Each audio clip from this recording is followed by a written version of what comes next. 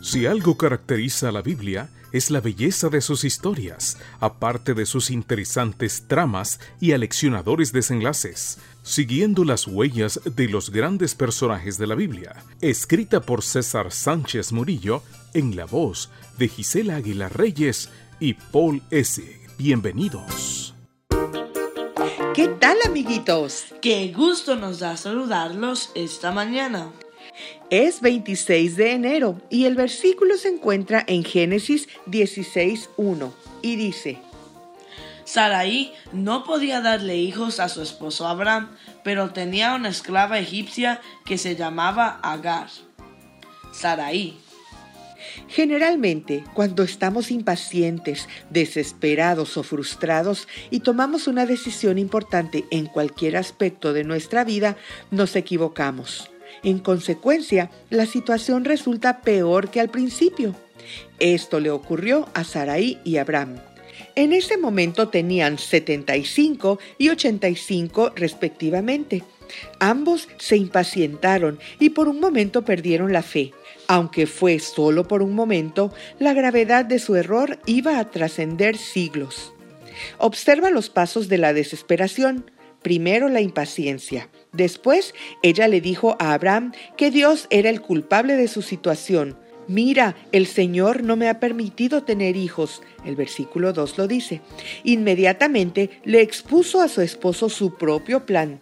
Desde luego, nunca pensó consultar con Dios su estrategia. La verdad, cuando tramas algo que de antemano sabes que va en contra de la voluntad divina, nunca le pides consejo al Señor. Abraham reaccionó pasivamente y no le puso un alto a la propuesta de su esposa.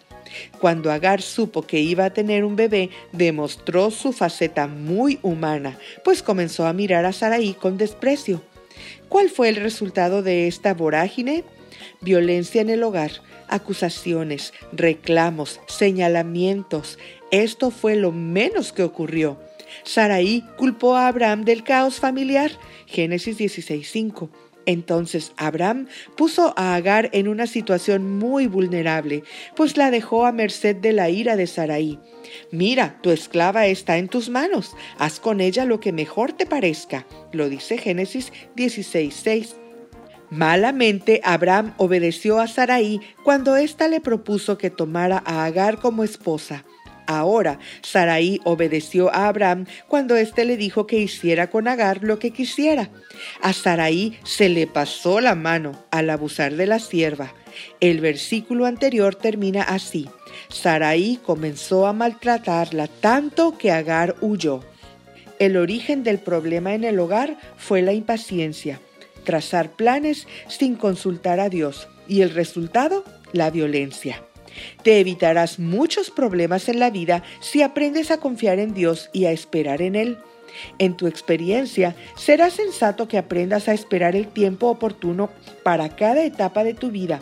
No te adelantes ni te brinques ciclos, pues podrías acarrearte heridas y malos momentos. Que hoy tengas un excelente día. ¡Hasta mañana!